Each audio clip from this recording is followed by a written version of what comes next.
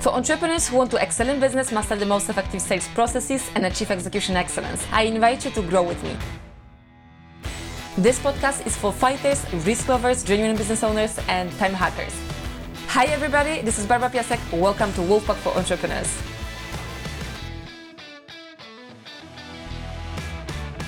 So today we're going to talk about the steps I definitely recommend you to take when the market is going down. So whenever the market is changing, or actually those rules we're going to discuss today, you can apply not only when the market is going down overall because something happened, but you should use it whenever you can feel your market is shrinking or something is changing in your industry. And you should do some adjustments. So the first question because usually you would have like three options if you have to adjust and you have to change something in your business. First option, you have to change everything. So everything from scratch. So let's imagine you're in the business that is not relevant anymore. Something totally changed on the market, maybe some legal aspects, maybe some pandemia or something like that is causing a lot of changes on the market, and your product, your offer, your business is not relevant anymore. So the worst thing you can do is stuck to your old business and trying to save it when people are not willing to buy it anymore because their needs changed. So when the needs of your buyers change, you have to change the business. So this is the biggest change you might need to do. And in this case, I would definitely go after the steps of defining what's needed on the market, what's the problem, what's the current process, and how I can change it. And we're going to discuss it later today. So let's park it for now. The second option is adjusting the offer to the audience. So that's something what we did when we were running Evenia, and we were, but the pandemic started in second quarter of 2020. And our current business was not really was actually stopped because of the fact that all the events stopped and our software was not heavily used as it used to be because people were not attending events. So what we did, we luckily, maybe not even luckily, it's because we knew we always have to send on a couple legs, not only on one. So we moved all the resources to our online products and our software product that helped to run events online. So we adjusted the offer. We had already current offer that we implemented like 4 months before this all happened. But because the situation changed on the market, we asked all our current business owners or all our clients, what do they need and what challenges do they have, and what would they be willing to buy for, to pay for. And this helped us to create additional products we added to our online product that were ideally that were adjusted to our client needs, and we did it within 48 hours, and we started selling again. So we adjusted the offer to the needs of the market and how market changed. And the third option is changing the sector or changing the persona you are selling to. So let's imagine you are the marketing agency and you are selling, you used to work with hotels, for example, and market changed, hotels are closed, people cannot travel, so they don't have revenue.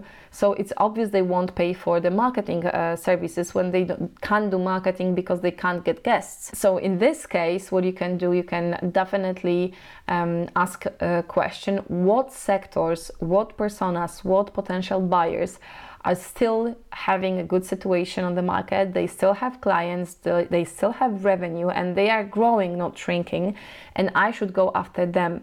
So your role is to redefine your target audience and understand what do they need, how do they operate, what did they do so far, and start this kind of acquisition instead of acquiring all type of clients. So sometimes you are in the niches or in the businesses that can be adjusted only through the target audience.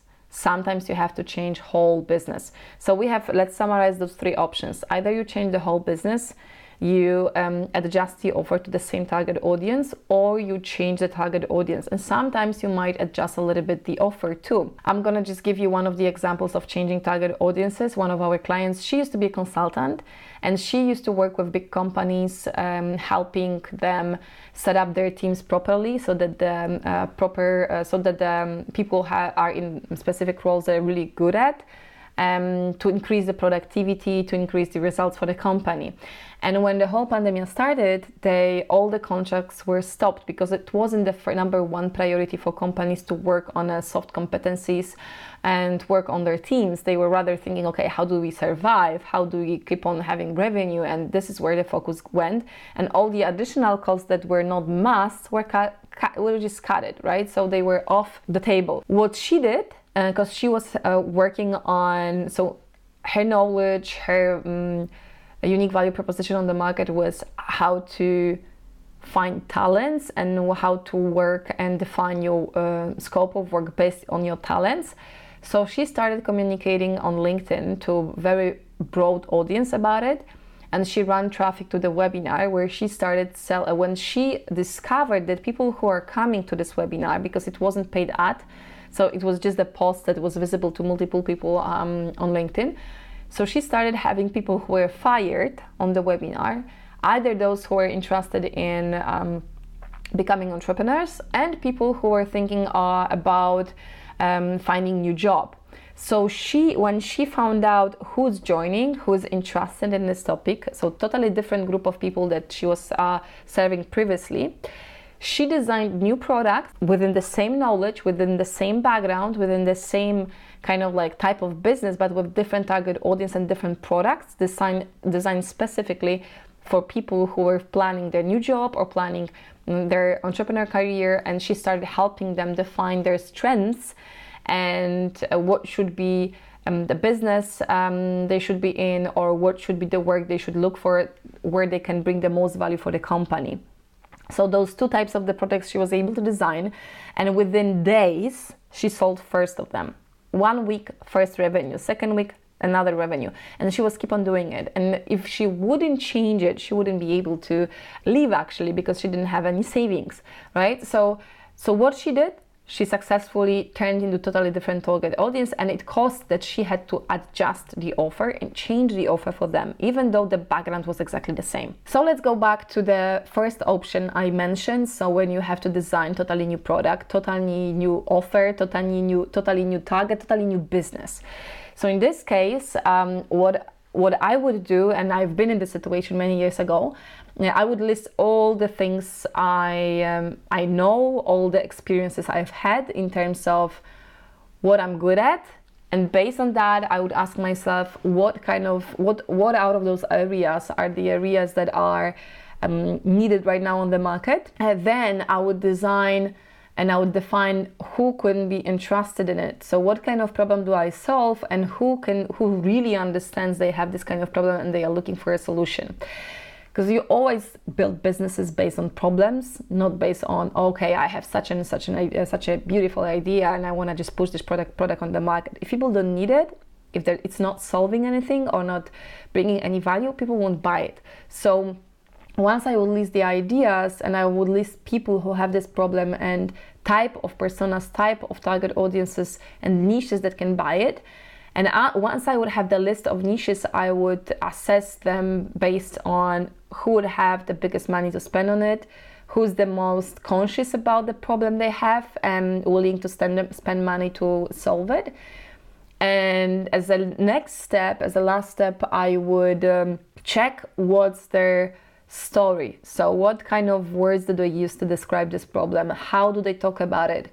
What's the communication they have in their heads? I should understand to be able to get to them and to make them buy this, right? So I would run Ask campaign. So I would run a campaign with one open question: what's your biggest challenge in? And I would just phrase, the specific area I am going after. And once I would have the answers, at least 100 answers, I would analyze them properly. So I would, because sometimes, people can have some different solutions already on the market that are kind of solving this problem, but sometimes there is still some pain around it, or the process is not as good as it could be, or it lacks some features, or there's always something that can be improved or that can be changed or can be solved differently. Look on Uber, for example, right? So what did they do?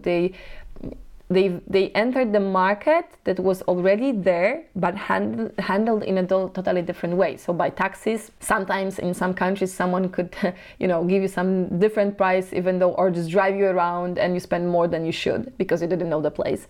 And the application is solving this issue, is solving the problem of being charged too much or cheated by a taxi driver. With no offense, to taxi drivers, I know that not everyone is like that. But I've been cheated already like this, and I know this from experience. So the application actually solved this issue. So they changed the process of doing it, changed the process of finding a car that can drive you. So the same thing can happen in all the businesses. So if you are going after a specific target audience and you will ask them what's their biggest issue, what's their biggest problem, their biggest challenge they have, and once you analyze those answers, you will actually see the words they are using, what's the most common, what's the answer that is visible in most of the cases and in most of the answers. And number one thing you identified is this what you should focus on. And once you are designing the communication, you should use the words and the story that clients are telling you already. Because if you will have their story in your marketing communication and sales communication, your whole sales effort is going to be much more successful than if you would be trying to figure out what do they really want. The next step you can do, and I would strongly recommend you to do it, is to pick up the phone and start calling people who are your perfect client. So I would go after my friends, like people who have this specific, who are a part of this niche I'm going after, and I would try to find these people around me. If I wouldn't have such friends or people I know, I would find those friends within my friends' circles. Really, I would go so far, because having like 20-30 conversations that will cost you maybe 1-2 days of calls is gonna save you tons of money and hundreds of hours on wrong marketing and sales communication, wrong positioning of your product, and wrong offer. If you're gonna do the ask campaign and you already know a lot, and after that, if you go after the calls, you're gonna understand it even more. And believe me, in all my businesses, in all the cases, whenever I was designing a new product and I had some assumptions what market might want, and once I did the review, once I understood, what are they talking about in ask campaign, and then I talked to them, usually I had to change, tweak the offer. Last time I had to cut 70% of the scope because it was not relevant. It was my imagination that they needed, but they didn't really need it because they were not conscious it's really something they should use already, and it would be too advanced for my target audience in this specific business. So it's exactly the same with you. So do this work, even though you won't see the income at the beginning, but if you will do it properly, it's gonna take you like 1 week maybe maximum.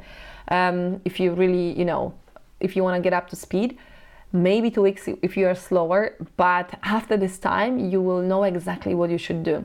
And that's something what you should definitely explore to save your money, to save your time, and to be successful. And believe me, sometimes even when you will enter the market that is already with lots of competition, you can become number one because you will change the way you're doing it and you're really listening to the client. This is what we did with Wolf Summit. We were able to become number one.